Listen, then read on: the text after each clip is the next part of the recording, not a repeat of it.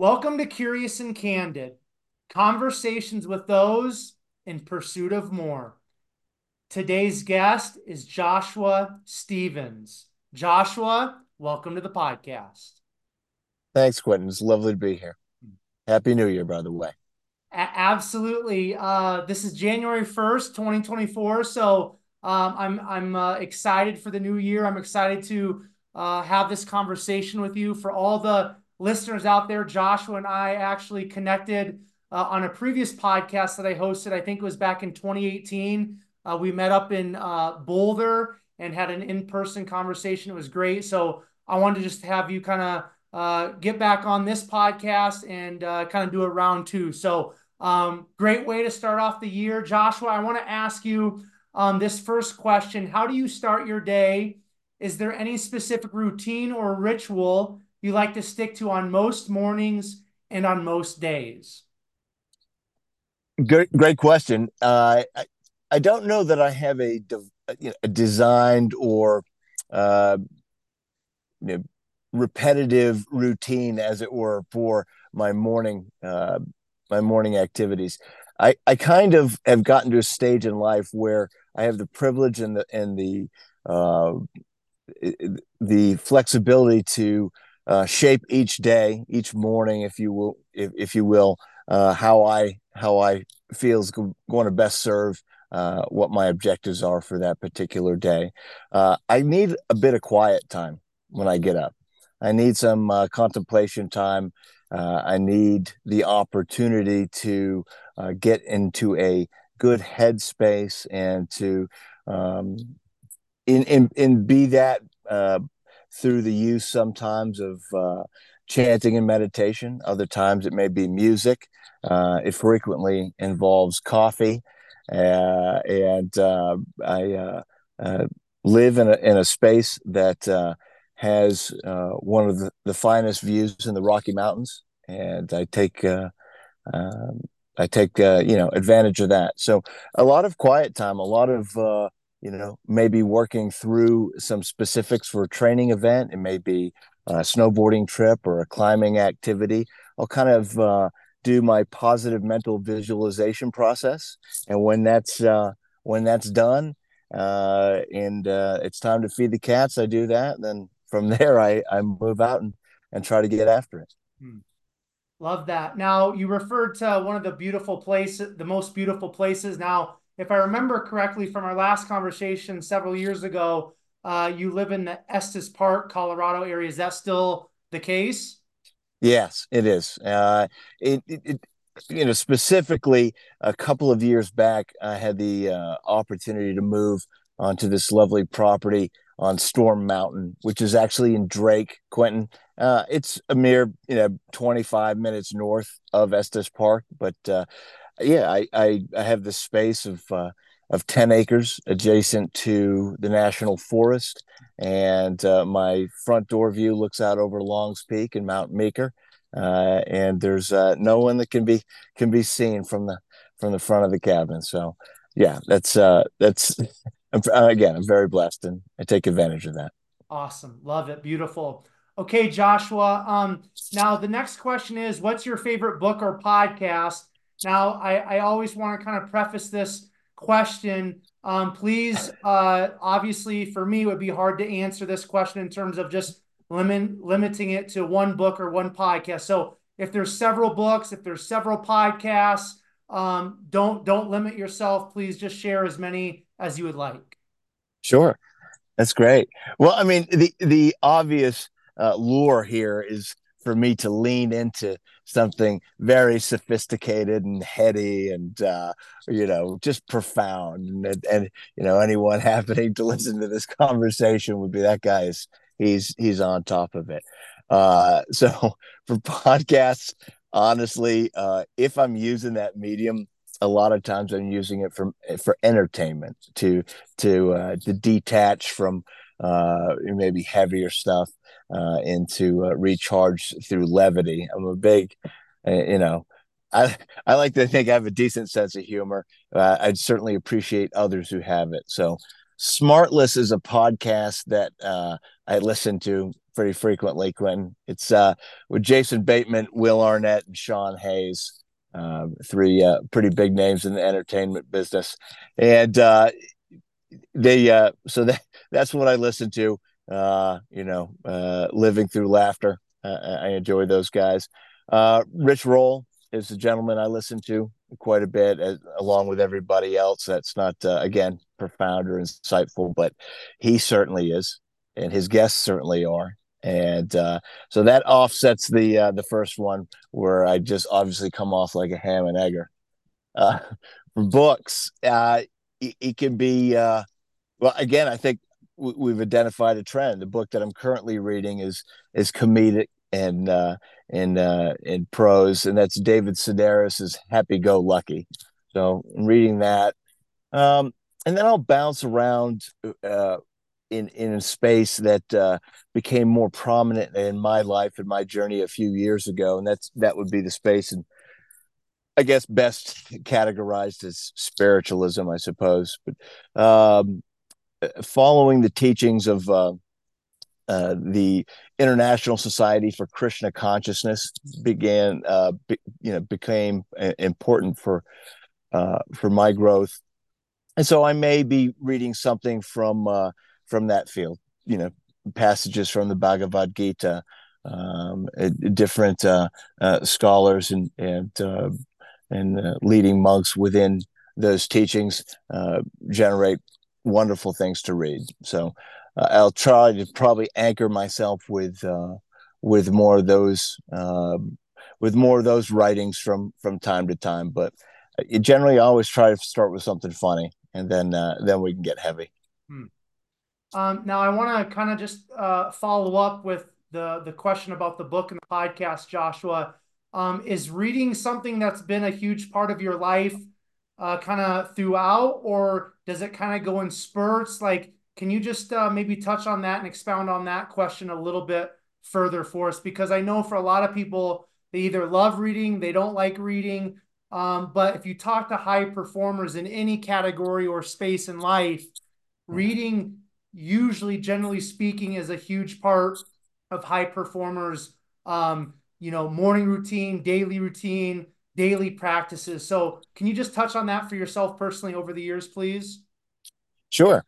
Uh, Sporadic, to answer the question specifically, and to expound on that a little bit.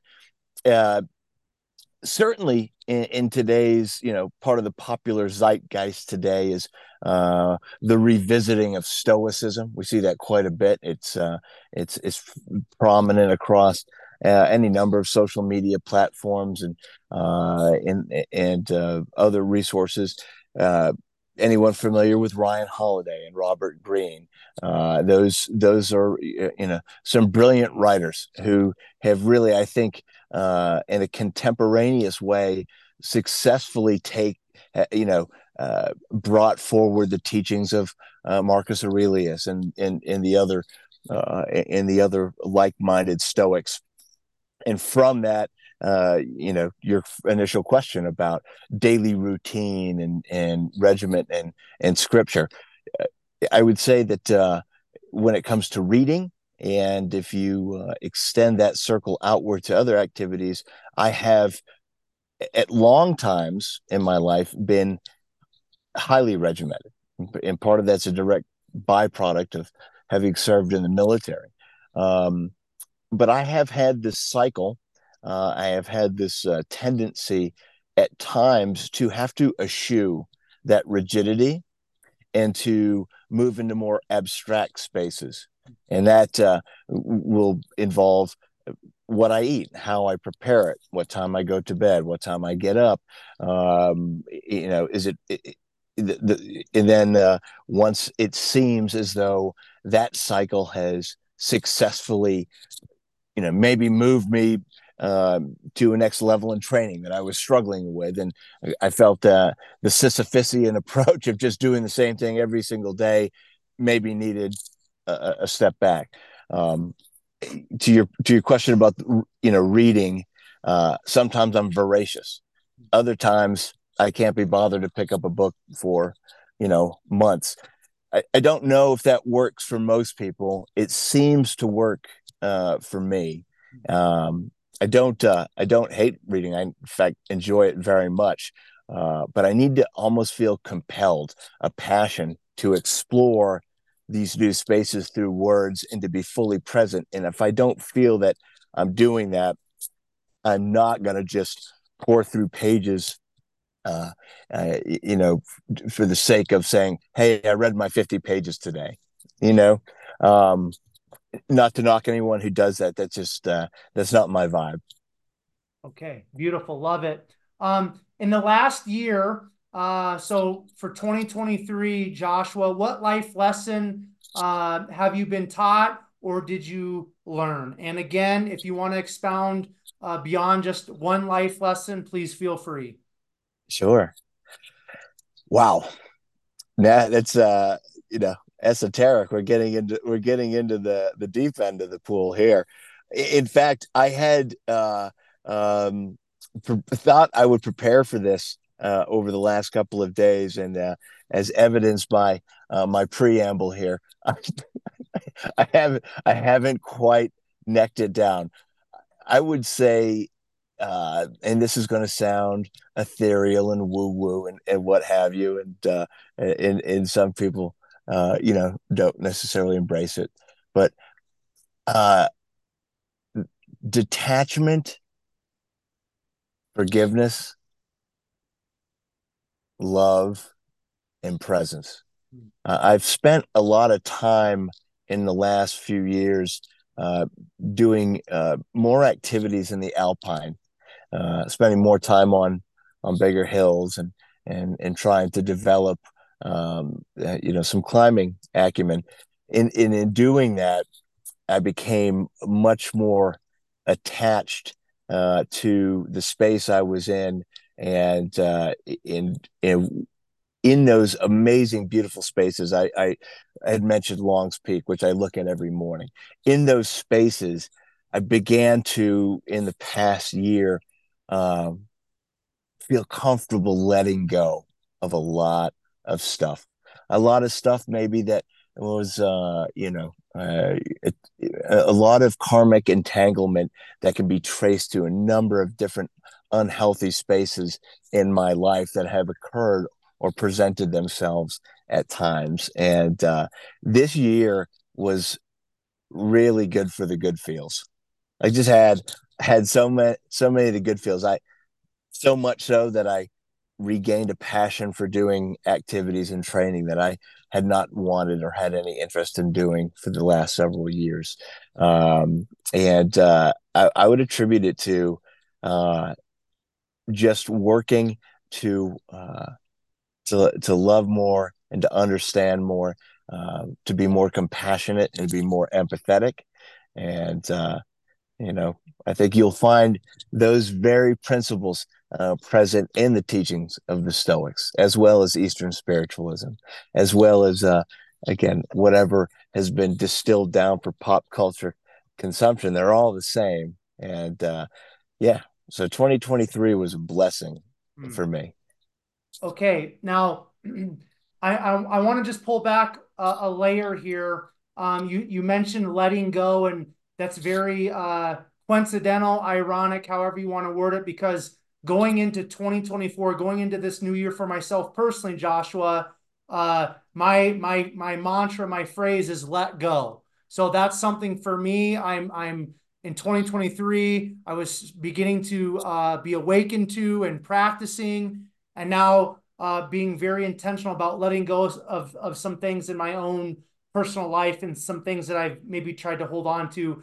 Could you just maybe share with us in terms of letting go? What's maybe something in the past that just recently you've had to let go of that's really maybe allowed you to receive some of these blessings of 2023 and kind of step into, as you mentioned, all the feels over this last year?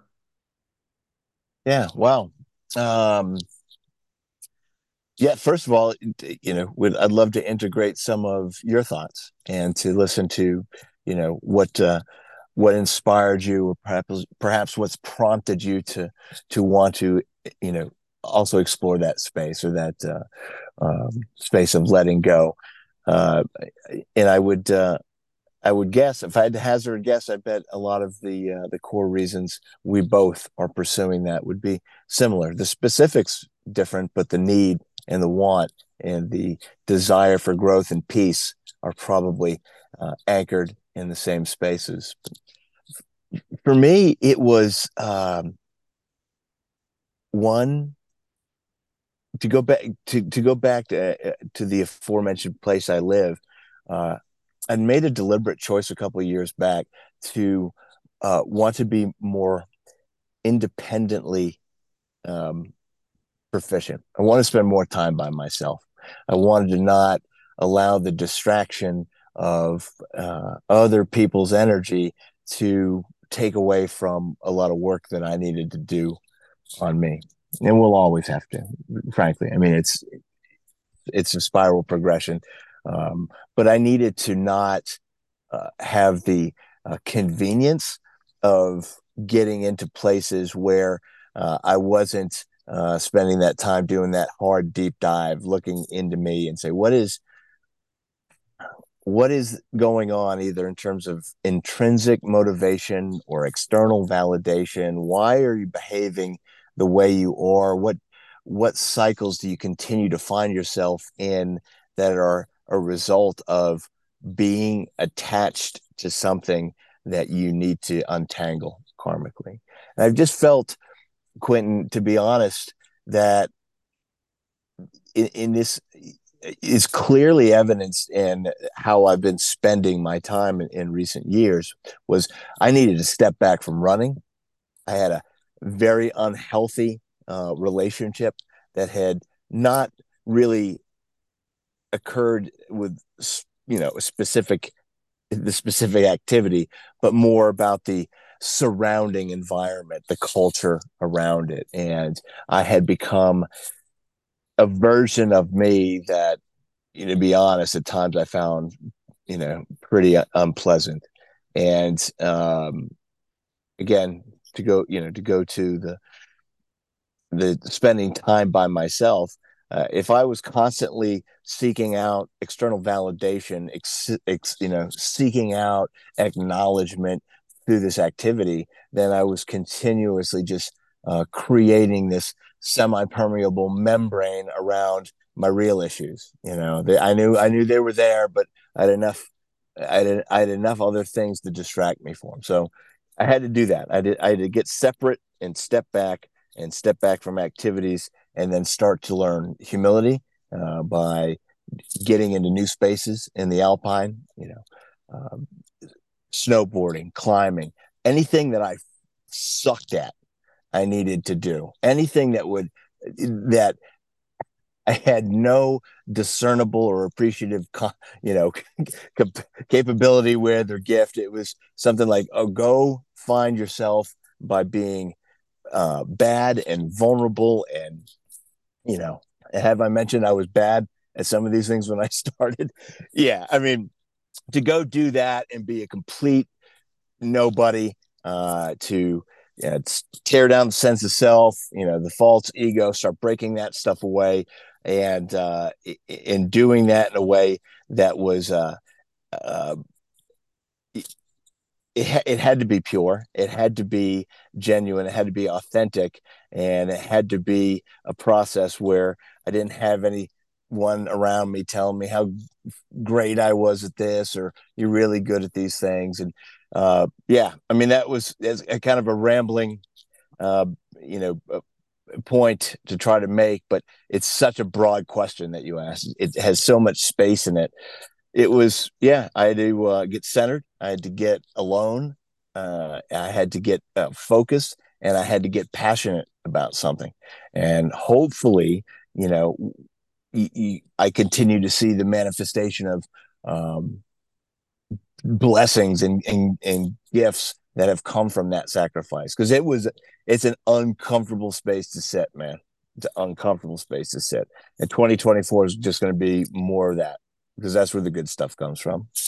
Beautiful. I love it. Thank you, Joshua, for just being candid with that and keeping it real because there's so much power as you know, as we have opportunities and platforms to share our story, when we are more vulnerable and we do keep it real and keep it candid with other humans, there's so much power in our stories and our perspective. So thank you for that transparency. Sure. I want to wrap up our conversational starter questions, I call them, with this final question here, and maybe this is something that you've been thinking about or contemplating as we're stepping into 2024.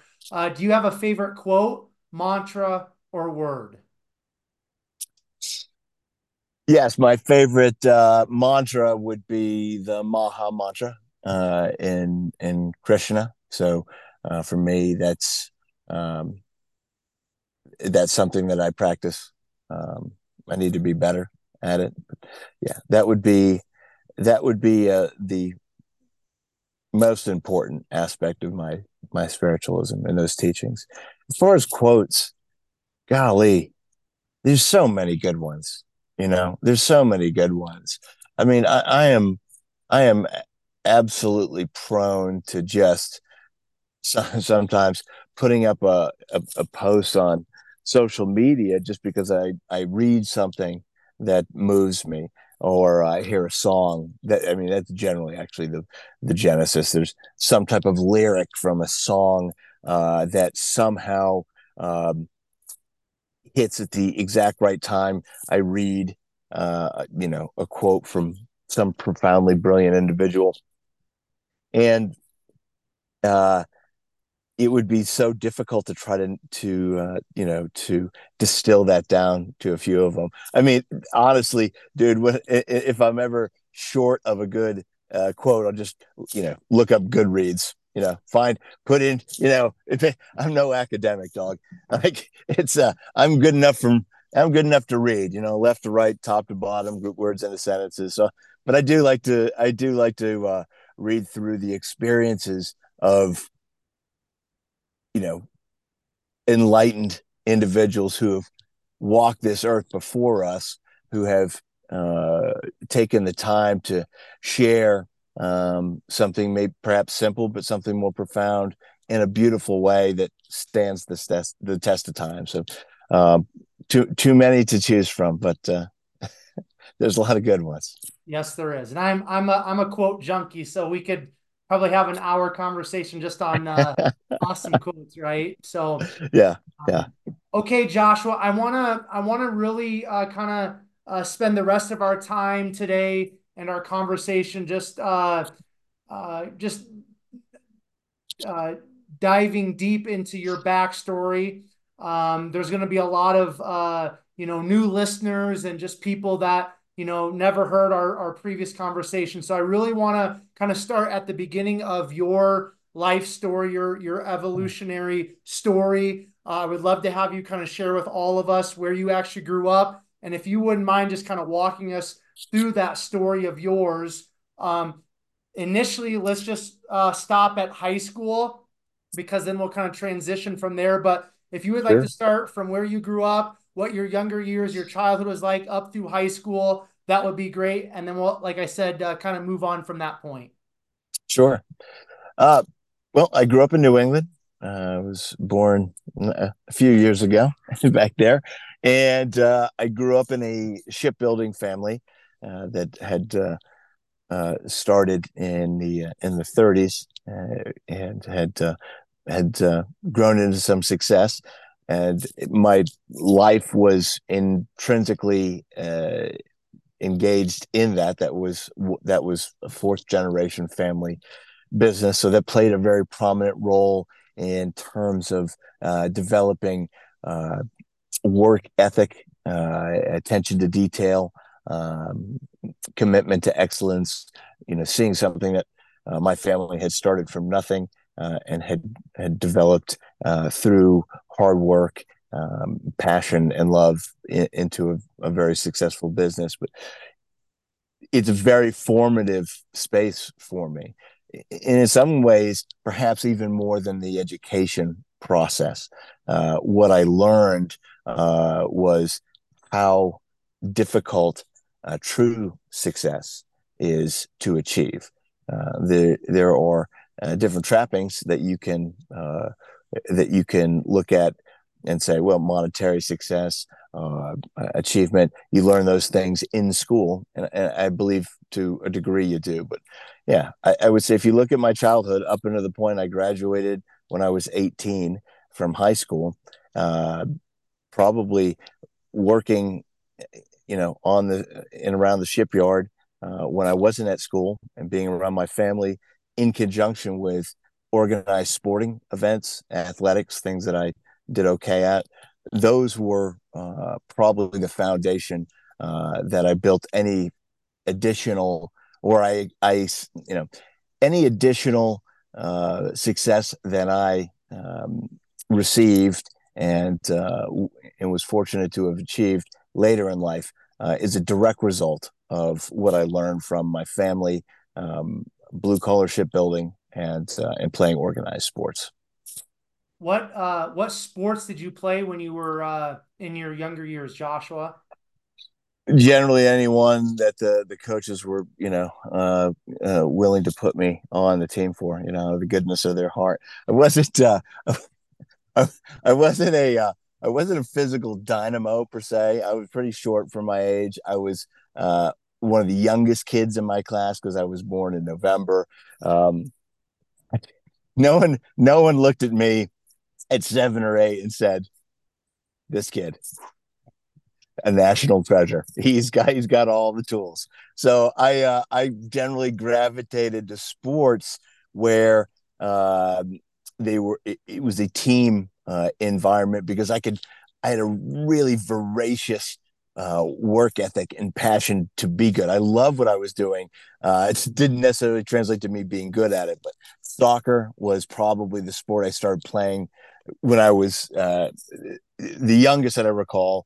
But I played baseball, I played basketball, I wrestled, I played tennis. I did a number of things with absolutely mediocre results. But what it did was show me the areas that I was good at, and perhaps as we look forward to some of the more extreme sports, I hate that term, but some of the activities that I now do uh, came out of like, hey, you were never going to be an NBA player, you were never going to be an NFL player, but you know there is stuff out there for you to be good at.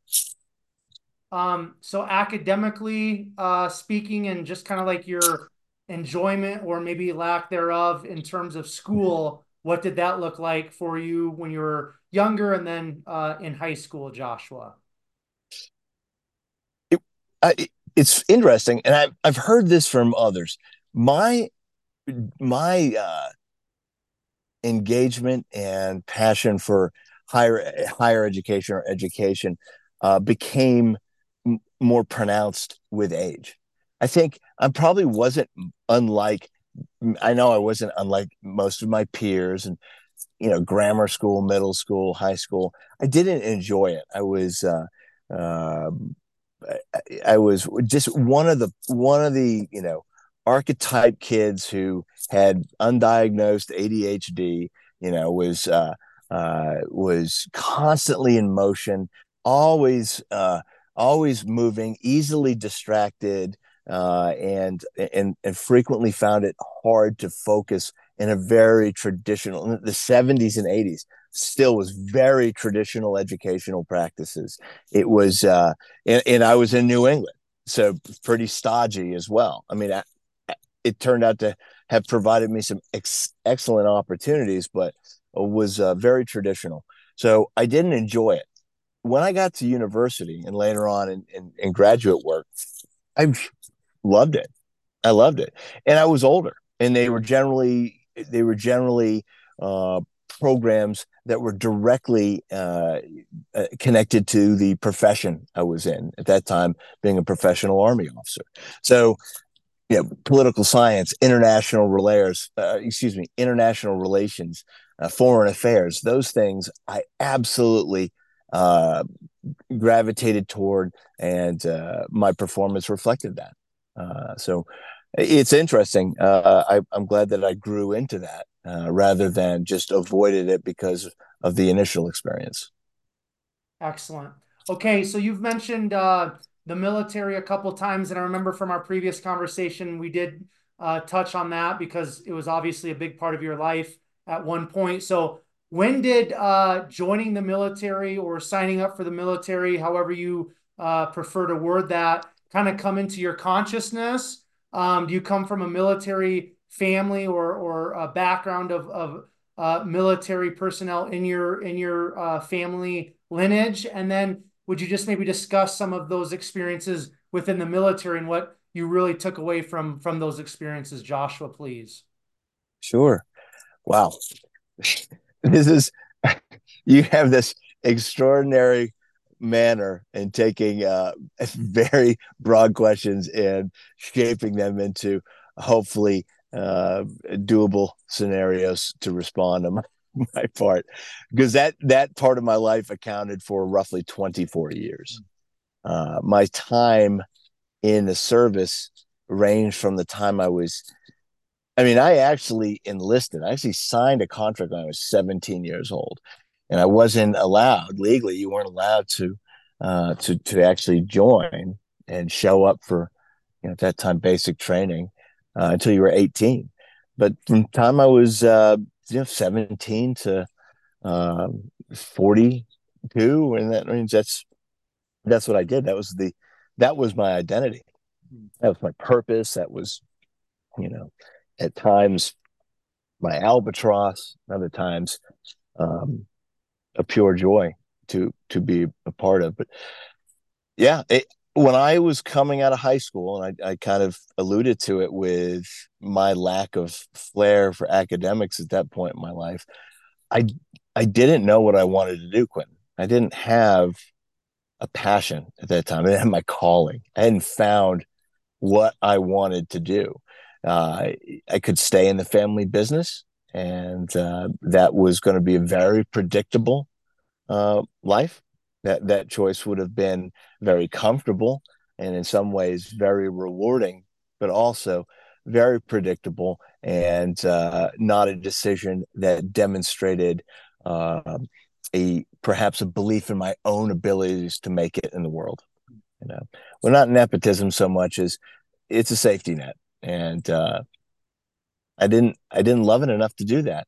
Now, the fun fact is when I signed up, was it that eureka moment? Was it that the cataclysmic lightning from above moment? Absolutely not. The greatest decision I ended up making in my life, other than my children, is I followed two of my friends into a recruiter briefing in high school, and we only did it because it got me out of math class. And I got to tell you, if you, I can't even spell trigonometry, so I wasn't excelling in that class. And I was like, "Hey, Dave, Maddie, what are you guys doing?" They're like, "Hey, the Army recruiter's coming. It's going to get us out of trig."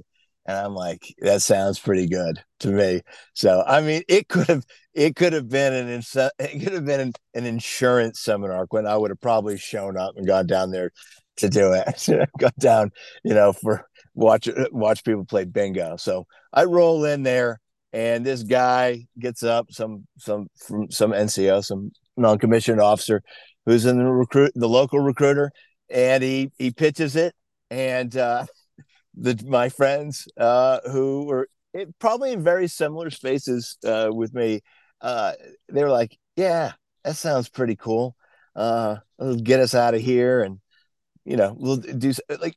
I mean, the naivety of youth, it's so delicious and beautiful. Like literally having no idea what you're getting ready to sign a contract to do, the ramifications of that choice. And for me to think that what ended up being a 24-year career was basically made simply because I sucked at trigonometry.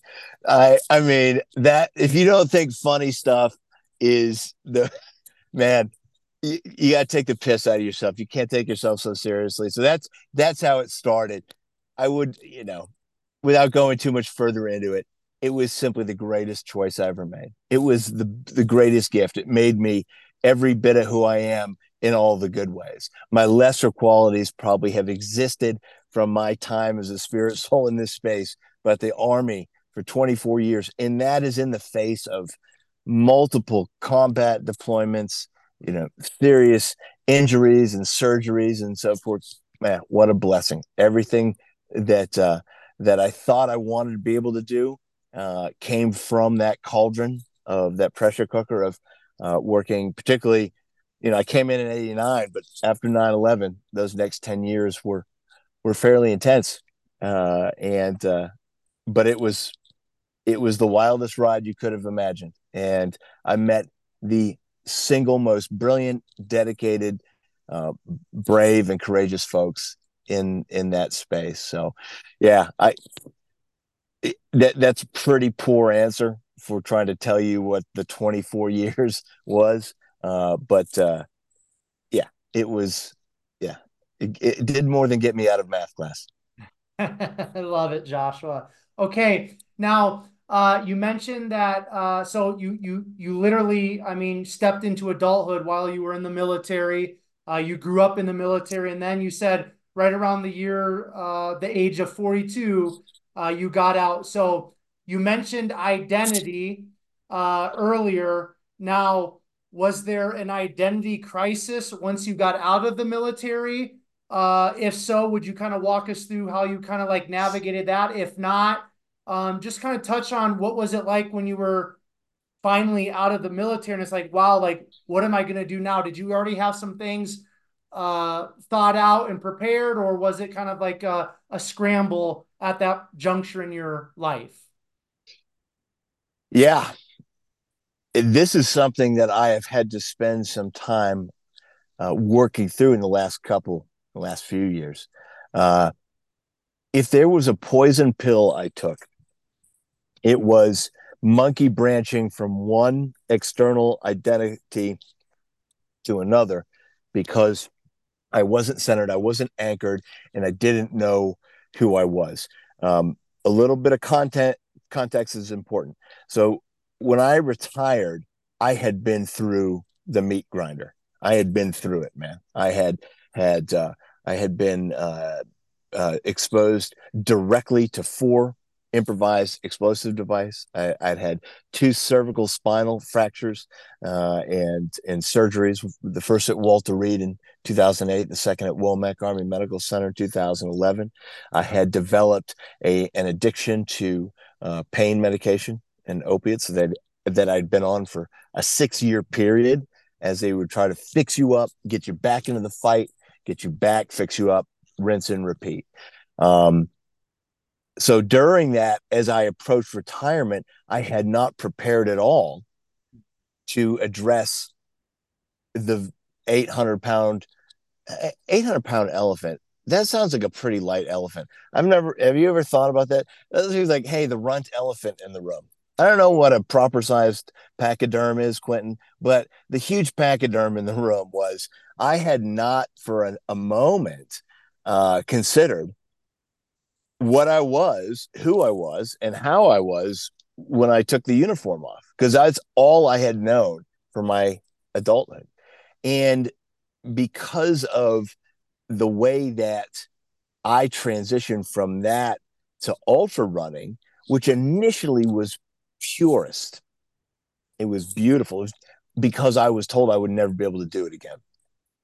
And I needed something to do. I needed something to move me. I needed something to hold on. I mean, initially, that's what ultra running was.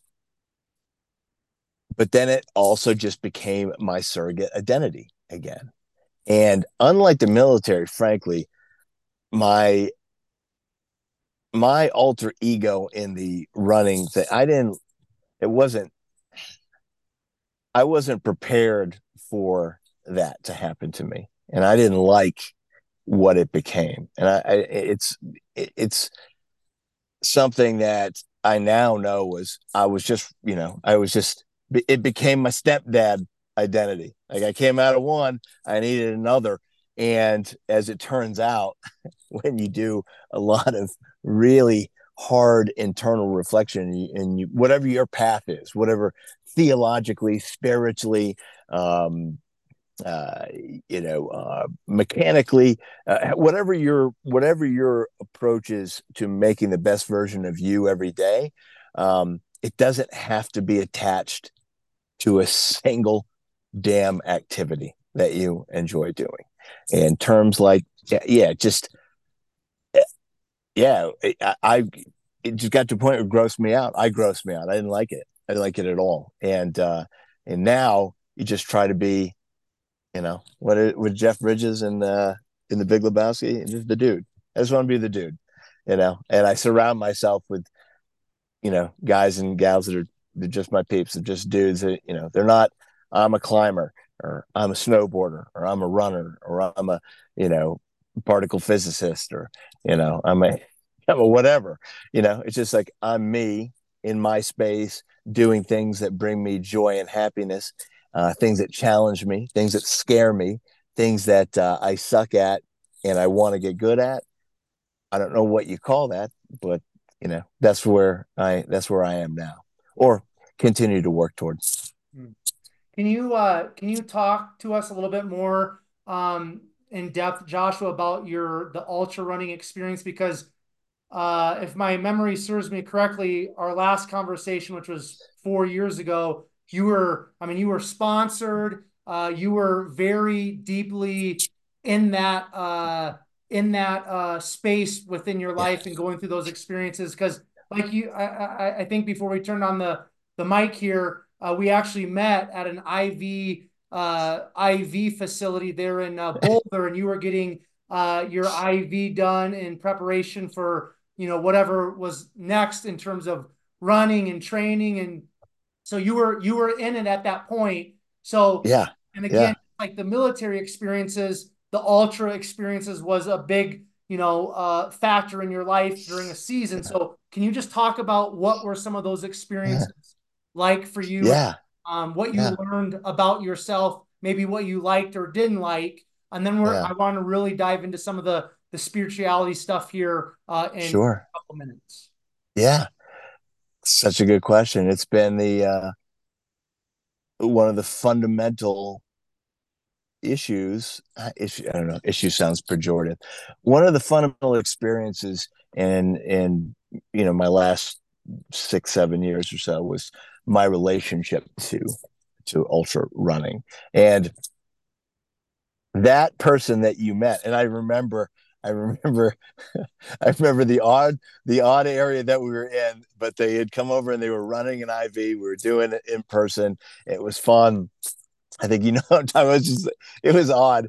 But yeah, that was the caricature that I ended up becoming in certain ways.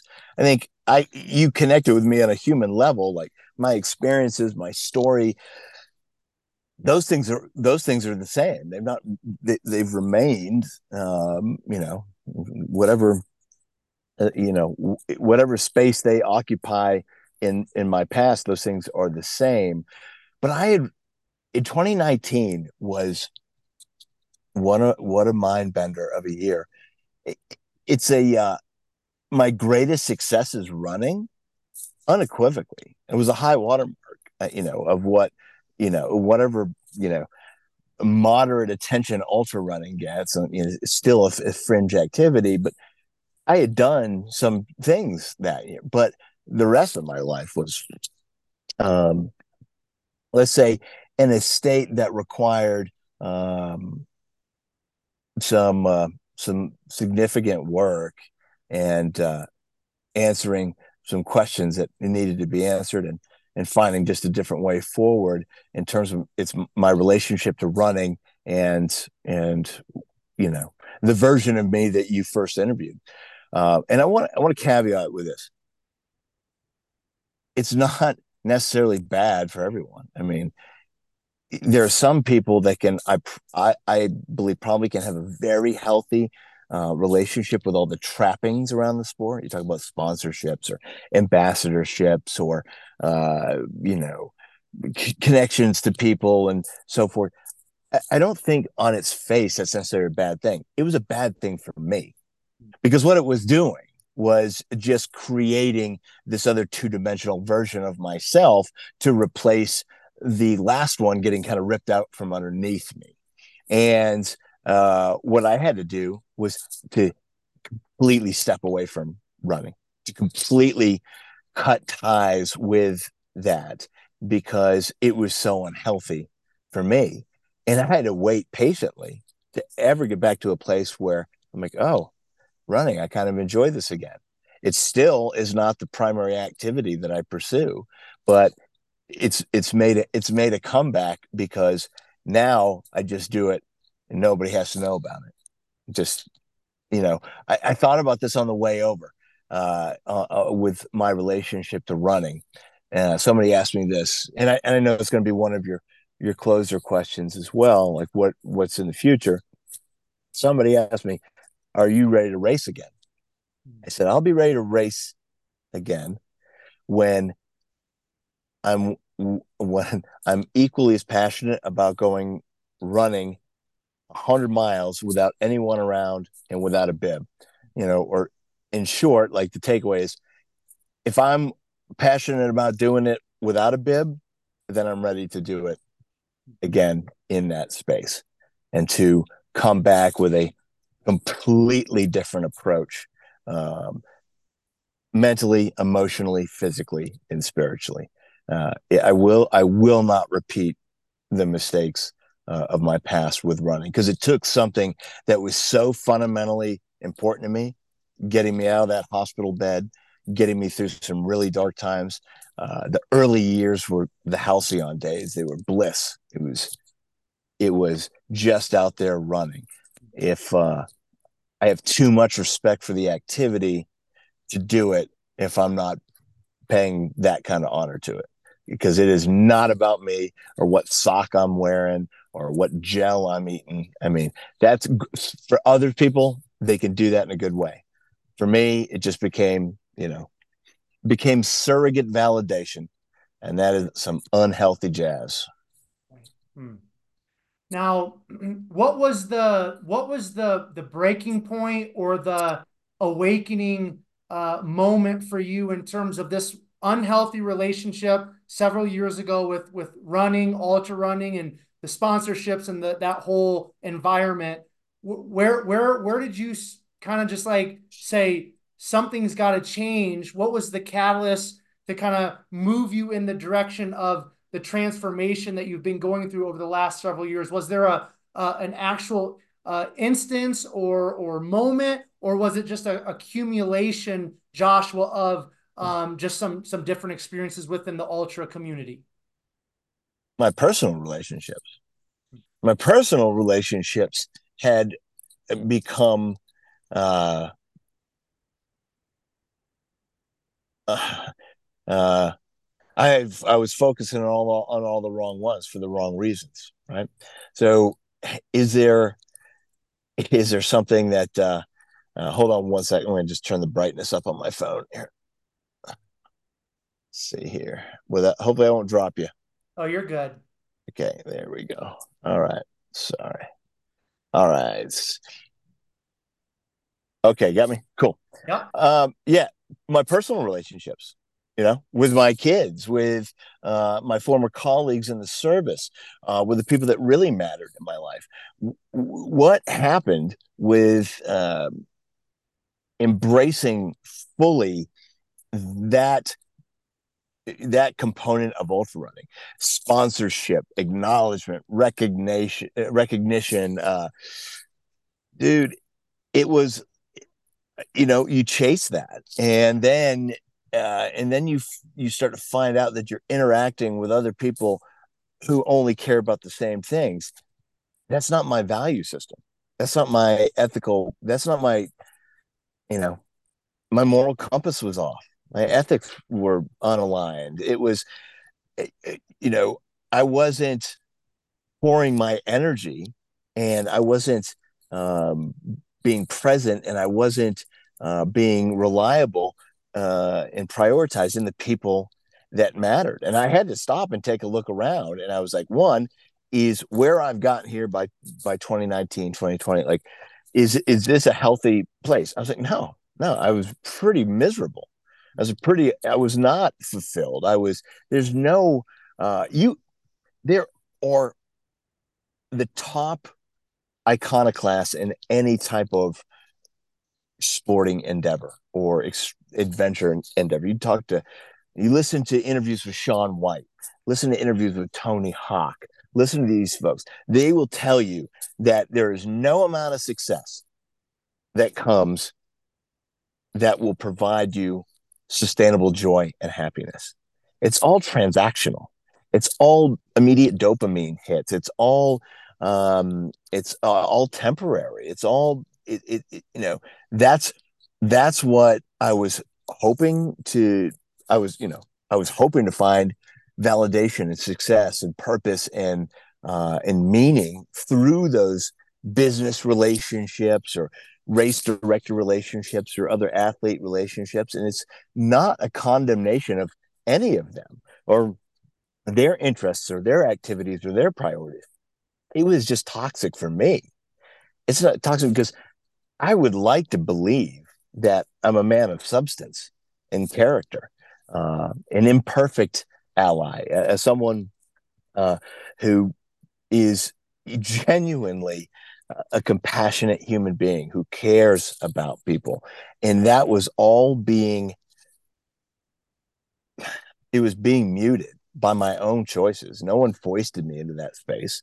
I went into it running, trying to get as much of it as I could. All I can say in my case is I came out on the other side and now have a much more profound understanding of the guys like Shaun White and Tony Hawk and Garrett McNamara for big wave surfing. Like you're chasing something that's unsustainable, and I disrespected running.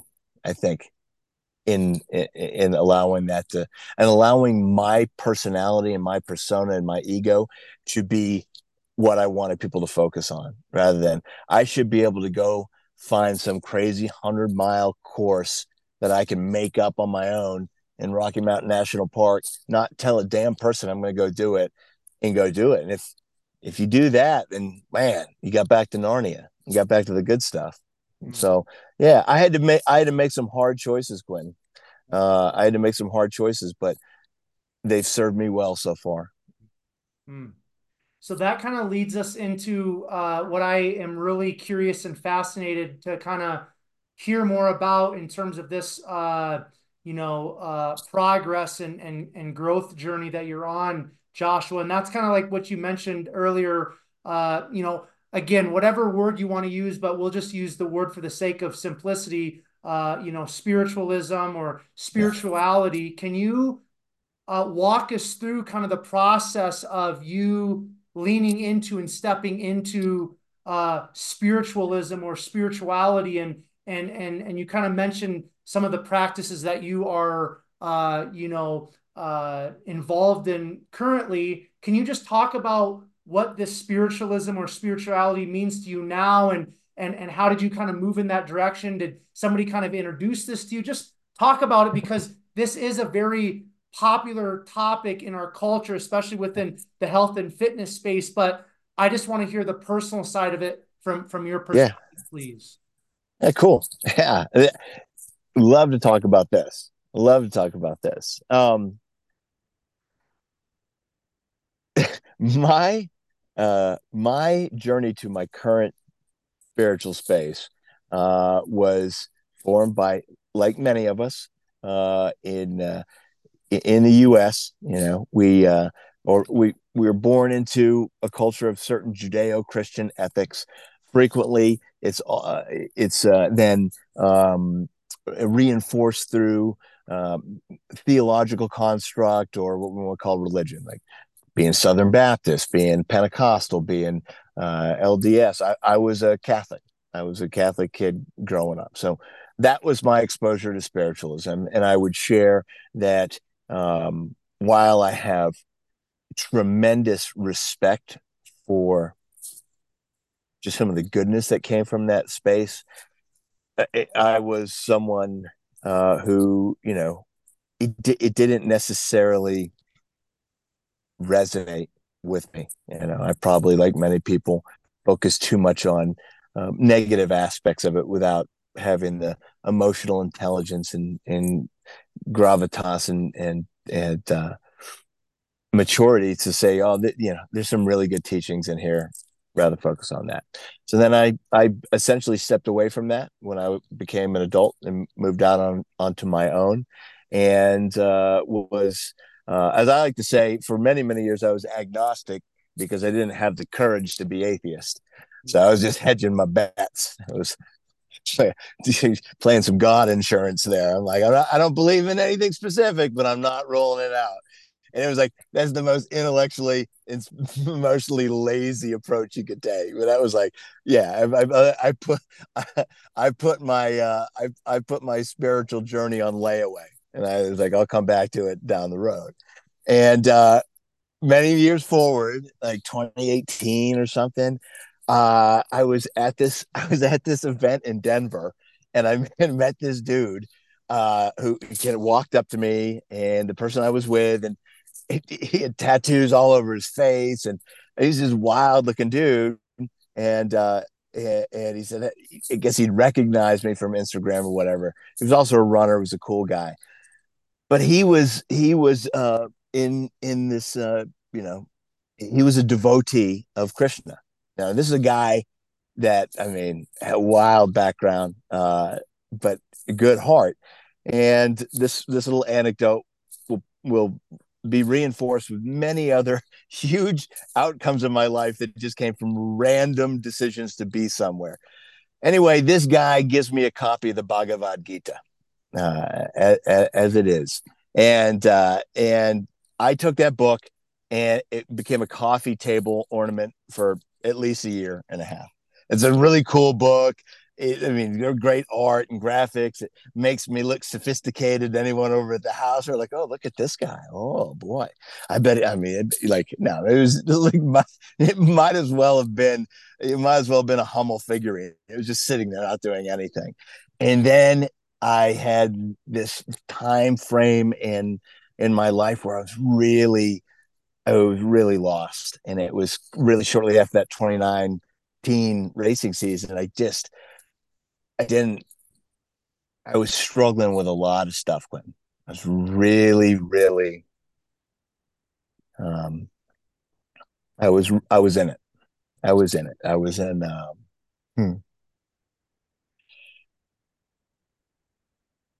It was pretty dark. And then one day, I just picked that book up, the Bhagavad Gita, and I started reading it. And the opening sequence, I mean, I was hooked right there, and I began reading it because it would provide me relief from this dark place that I was in. Sometimes only for short periods of time, but anytime I invested in it, I felt better. And I got to a point. This is during the pandemic, and you're pretty isolated. And I got to a point where I'm like, I think I've taken this as far as I can on my own. I'm not a guru. I'm not a monk. I'm not a spiritual mentor. Like I need help. And it was like some random Monday in like November, October, like 2020, maybe something like that. And I looked online, and I was like, where's the closest Krishna temple to me up in Estes Park? And there was one in Denver, thankfully. I got in my car and I drove 2 hours down to this temple.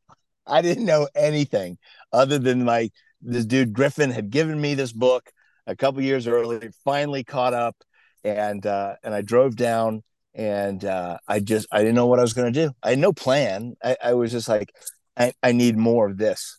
I need more of this. And I walked around the temple, and it was closed because of COVID. And then this dude, this monk, this guy came around the corner and just greeted me. And he asked me if I was hungry. And I said, yeah, I could eat. And he went into the temple and went downstairs, and he had this vegan meal and brought it out. He and I just sat under a tree, and I laid it on him. I'm like, hey, brother, I'm lost, man. You know, I need to get, uh, I need to get right.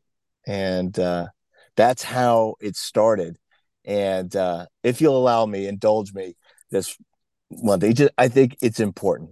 You can always edit out my nonsense, but uh, it does tie in why I feel so much differently about spiritualism today than I did when it was just something foisted on me because that was supposed to be the way to teach you values and morals and so forth. So the next time I came down to that temple, this young man, this monk, was like, "Hey, just come down and meet at 11. Kirtan starts at noon, and then there's a feast." And I'm like, "Okay, it's awesome, cool." So the next Sunday, I drove down, and again, I grew up in the Catholic Church. It's very regimented, very scriptured. You know, they tell you when to stand up, when to kneel, when to say this, when to say that. You know, it's probably one of the reasons I did well in the army is that stuff is something I've experienced since I was a kid. This was something completely altogether different. So I get there early. I walk into the temple, and you just walk into this great big open space with all just beautiful ornamentation, and it's warm, and it's a great big open space. So they don't have pews, they don't have organized seating. It's just there are rows of one row of chairs against each wall. And so like my lotus position was not strong at that point. So I was like, I'm gonna sit in the chair, man. I've been and to see what's going on. Anyway, I'm sitting there, and I feel like a fish out of water. I don't. I'm I'm one of the only white guys there. I got all these tattoos. I mean, it's just I'm feeling like two sore thumbs at this point, Quentin. And what happens next is just what was one simple action from a kind human can change um, the entire direction of your life. One simple gesture of compassion and kindness. I'm sitting there, and directly across, all the way on the temple, on the other side, is this older gentleman. Looks like he's been one of the probably senior members of this temple, and he's just sitting across from me. And then my friend the monk comes in. I'm like, thank gosh, I know somebody. And this old gentleman waves him over, and my friend, this monk, walks over and leans down. You hear this, there's some exchange. And the monk, my friend, looks up. I can tell they're talking about me. Now I'm really uncomfortable. And they stop, and then my friend walks across the room to me, and I'm like, it's good to see you. And he leans down, he says, you've got your shoes on, my friend. And I'm like, oh my God, I'm mortified. You get that hot flash. I'm talking about the heat of embarrassment because I'm immediately taken back to parochial school in Catholic. Like I'm immediately transformed back there, and I'm so embarrassed and ashamed. And I just said it to him. I'm like, I'm so sorry. I'm so sorry. I know. I'll take him. I'll go out there and take him off and put him in the shoe area now. He just leaned down and put his hand on my shoulder and said, looked right at me and said, how would you have known? And I was like, oh my God, how would you have known? And it was no judgment or condemnation or criticism. It was love, man. It was absolute love and understanding. And it became the most secure, special place that I spent time other than the outdoors. So thanks for indulging me a really long answer on the spiritualism piece, but you got to know that that became the first step of many in getting out of a very negative cycle that I had put myself in and contributed to with my own choices. And it just it my life became more of a blank canvas, not just sporting, not just spiritualism, but as a parent, as a friend, and so forth. But I could go back to that single moment, and when that he said, "How would you know?" Um, I started to believe in goodness again. Excellent, man. That's beautiful. Joshua. Thank you for sharing that. How does your uh, spirituality, spiritualism practice, how does that coincide with you, being in the outdoors and pursuing some of these things that, you're putting yourself in situations you mentioned earlier where you don't know and you haven't done it and you have this beginner's learner's mindset. So with the spiritualism and doing some of these things in the outdoors that you're putting yourself again in these situations. How do those coincide? How do those work together in terms of your personal growth? Well, there are a number of people who are far more qualified um, to discuss, obviously, the benefits of being outdoors and being moving in the outdoors. And I've had uh, I've had some pretty cool people in the past who are really dialed in with that, and I would be it's a tribute to that exposure that led me to start spending more time in the alpine.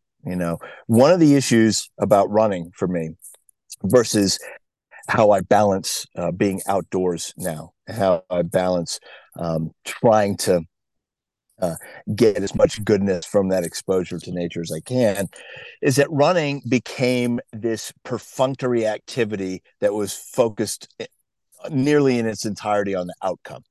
So I would do regularly 20-mile runs on treadmill for training.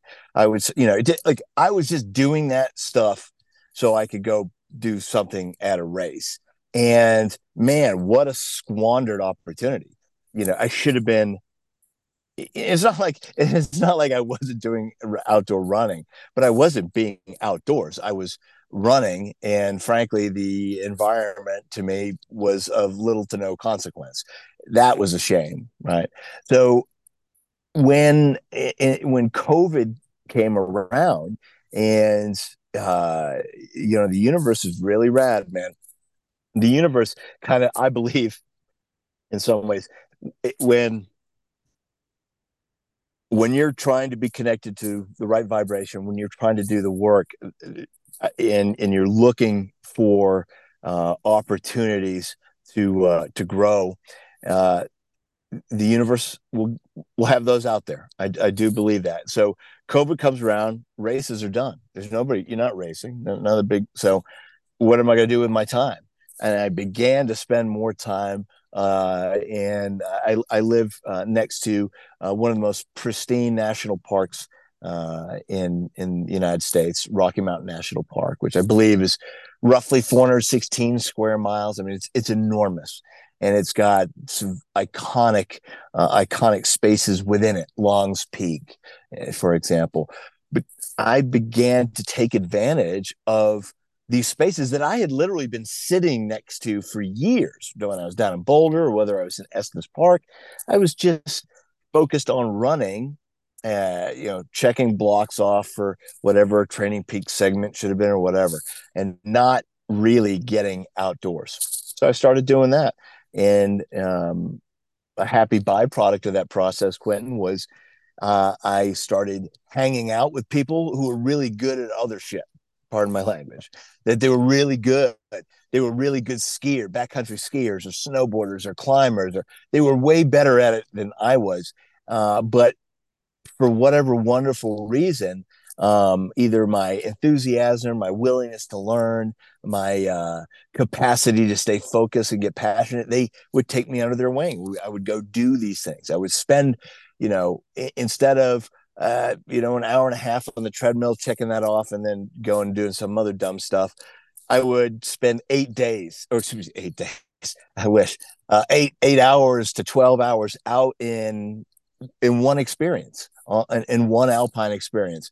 And that again, you could, if you're a cynic, if you're jaded, then you say, well, that's just happenstance, and the fact that your spiritual growth and education was happening simultaneously is just is chaos theory. It doesn't matter. I don't believe that at all. I believe that my um, exploration into the science of self realization coincided intentionally with me learning to love outdoors again. Me being like a kid in Maine, running around in the woods all day long, playing with sticks, jumping on rocks, flopping around in water, making friends laugh. I literally do the same stuff I do. The stuff I do today in the backcountry is the same stuff I did when I was a kid. I'm just slower and not, not as quick to recover as I was before. But I would kind of tie that thread, Quentin, off with it made me not made me, that's not a forceful term. It led me to a space where I was ready to re-explore running because it was just simple again. And to layer that back into my climbing and snowboarding and other stuff, I was like, wow, I used to really love going and just doing 15 miles out in the trail in Asheville, North Carolina, when I started. No one knew, no one cared, and that was great. But yeah, it's the outdoors for sure. And again, I'm the least qualified cat to speak on that, but there's a heap of information out there that alludes to just how healthy it is for all of us. Excellent. Okay, we're going to start working our way to the finish line, but I do want to touch on a few more things here, Joshua, if you don't mind. I think your last post on Instagram I saw has something to do with connecting with a couple gentlemen in terms of music. You Yeah, mentioned earlier how you're listening to music and certain lyrics will kind of speak to you. yeah, Talk to me about your exploration in music. What does that look like in the past? What does it look like currently? Where do you kind of want to go with that in the future? yeah. Well, music goes back. I think I was in fifth grade when my mom bought me uh, a drum, snare drum, Ludwig snare drum, for school band, and then so I started playing that, and school bands, man, they're not as cool as it sounds, right? When you look at like school band, sitting around. I quickly learned that playing a complete drum set was more appealing to girls than just being like the dude in the marching band. So by the time I had a chance, I think like in middle school or high school, and they're like, the band in music class, you could be in a drum set. I was like, yeah, this is way cooler than me just rocking paradiddles and flams on my Ludwig. So I started playing drums, and then it was always a hobby of my music is so important to me.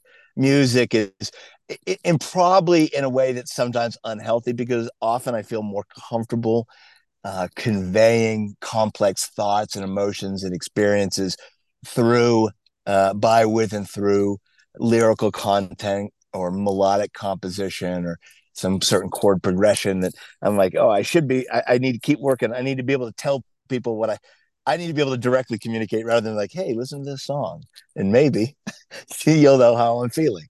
So, but it carries such a important part in my heart. Like music allows me to be open. Music allows me to be vulnerable. Music allows me the opportunity to be my creative self.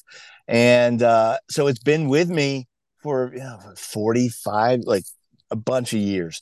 And I've been in a few bands, and back about 10 years ago, I was in one that had done pretty well, and I was surrounded by these amazing musicians.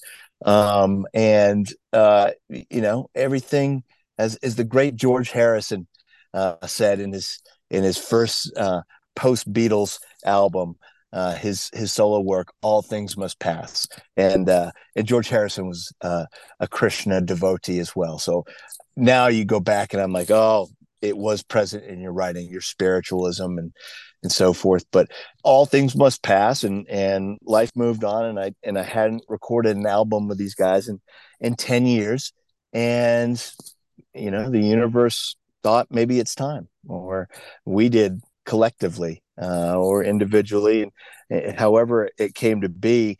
Yeah, I'll be flying back east next month to write and record some new stuff. And it's not, again, I have always have had a healthy relationship with music in terms of it was never my identity, so it's kind of been protected. It has this very little sacred space for me, and I can't tell you how happy it makes me to think that in 3 weeks or so I'll be in a studio with these beautiful, tender, artistic types trying to come up with something that basically serves as our communicate our style of communication for other folks. But yeah, man, it just, dude, it makes me happy.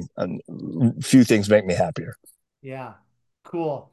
Um, what's an area in your life that you want to continue to work on, or that you need to work on? Is there still something that's kind of like, man, like I need to work on this area, I need to progress in this area? Is there anything when I ask that question, Joshua, that kind of comes to mind? Where do we start? We might need to have a second episode. Uh, yeah, everything, man, everything. It's it, if you're not progressing, if you're not expanding, how is it? Is the this is going to show you how clueless I am about science as well. Um, I think the universe is infinitely expanding. I believe is how Neil deGrasse Tyson would say it. Infinitely expanding. Um, I'm my spirit soul is just this body that I'm in right now. This is just part of the journey, and this just vessel right here is giving me the opportunity to um, grow in many areas. So it's I guess it suits today well. We're a calendar year, the first day of the year, and 2024 is going to have most of us will have some type of goal or objective. And for me in growth, it first starts with my spirituality and my humanity, and focusing on maintaining my priorities and taking things like family, which had sometimes taken a back, not sometimes, frequently in my adult life, taking a back seat unfairly to whatever endeavor that I was focused on. So that's been something that's been corrected, over the past few years. But there's no finish line, right, dog? I mean, like 2024 is. I, can I ever be a good enough dad? No, heck no, man. I can't ever be a good enough dad, but I can be a better dad. So, start there. Then my personal and other familial relationships. So, goal one for growth: be the very best me that I can be in order to be an enriching and positive experience for everyone who has shown, in many cases, unwarranted love and kindness to me, and prioritizing those people. The second area of growth is, if we would put to the category of athletics or endeavors, is to be better by putting in the time, work, and commitment and resources in all the areas that I find passion in now. It's not simply just running anymore. It's I am a terrible snowboarder, striving to become slightly less terrible every time I go out, and I get to go out a lot. So that's been awesome, and I want to get much better at that this year. Climbing, the same thing. So yeah, like just to make incremental progress in all those areas. And here's the kicker: the key is I now see metrics much differently, Quentin. When I say better, how do you define that? So much more subjective. Historically, I would have pointed to, if it was climbing, well, this is what this route is rated at. And if I'm at a 5.9, I want to be at a 5.11. And, topical garbage. Running, the same thing. Oh, I ran my fastest 100-mile time was this. So clearly getting better means no, I don't see things that way anymore. If I'm smiling and I'm crushing and I'm getting after it and I get a flow state and I almost am able to step outside my body and be like, this is the good stuff, boss. This is where it's at. This is where I'm getting my joy and my passion. And I can go back to growth objective number one and pass that love and shine on to the people I care about, the people who truly care about me. If you can do those two things with the dessert or the the opera goal of learning to truly love yourself at the end. Those three things. If I can make some growth in those spaces this year, then I'm paying my rent for the privilege of occupying space here on the planet right now. Excellent. I think that's a great spot, Joshua, to wrap things up. Before I do a quick outro here and I get you out of here for the day, I do want to kind of give you an opportunity. Obviously, we've had a very thorough conversation today. We've touched on a lot of topics within your story and your life. But if you want to leave us with anything, if there's anything that, man, it's like I just kind of want to put that out there before we're done today. I'm going to turn it over to you. I'm going to kind of give you the opportunity to say whatever you like to say in closing and wrapping up. If somebody's resonated with your story and they want to reach out to you and connect with you, I would love to have you kind of just give us that place or those places that we can reach out and connect with you, if that's cool with you. Yeah. So I'm going to turn it over to Yeah. you, Joshua, and then I'll do a quick outro and then we'll wrap up our conversation. So platform is yours. Thanks, Quentin. First and foremost, thank you for thinking of me and valuing our previous conversation in a manner that would inspire you or cajole you into reaching out to me again for a follow-up a number of years later. I'm deeply touched. I haven't done a podcast in quite some time, and it was not anything I agreed to without reflecting on. First, I wanted to believe that I would have something of value to provide. So, thank you for giving me that opportunity, and thank you for being such a good dude. I think what I would like to share, in closing, is uh, how important um, your activities are. Uh, yeah, I'm stumbling through that a little bit. Let me start that idea again. Uh, my endeavors in the outdoor environment, I would like to think in the preceding 4 years or so since we spoke last, have grown into more healthy shapes within my experience and in my life. They're not to the identity question we discussed earlier with the military and then running. Those type of traps within false ego don't exist for me anymore. And I would like to think that I have spent the previous years doing work in a way that allows me to now experience those with just kind of this to be in a joyful bliss state and have the experience of doing something for the right reasons for not only myself but for the people I love around me. I am a strong believer in taking whatever God-given talent you have or whatever your passion is and developing in a way that you have a lifelong healthy relationship with it, and that it is predominantly being driven by internal motivation rather than external validation. Um, I am hopeful, and I'm a serial optimist. Anyone who knows me, so this shouldn't come as a surprise. But I'm really, really grateful for the opportunities I'm going to have this year to move through the back country and through resorts on snowboards, on my feet, or on rocks with ropes and rock pro, whatever it is, that every time I get out there, I am present and happy and stoked, and in a mindset where the only thing I care about is getting better at what I'm doing and being better to the people that are around me while I'm doing it. And who knows? We may circle back next year or a little while. Maybe I will have raced. I have not ruled it out. There are things I'm looking at, but ultimately, the only important takeaway is I'm not doing any of those things to impress anybody else anymore. I don't care. I don't care. It is so liberating to only be doing something because you love it. And if 2024 plays out the way that would be, you know, ideal, then yeah, I'll get a little bit better at those things this year. Cool.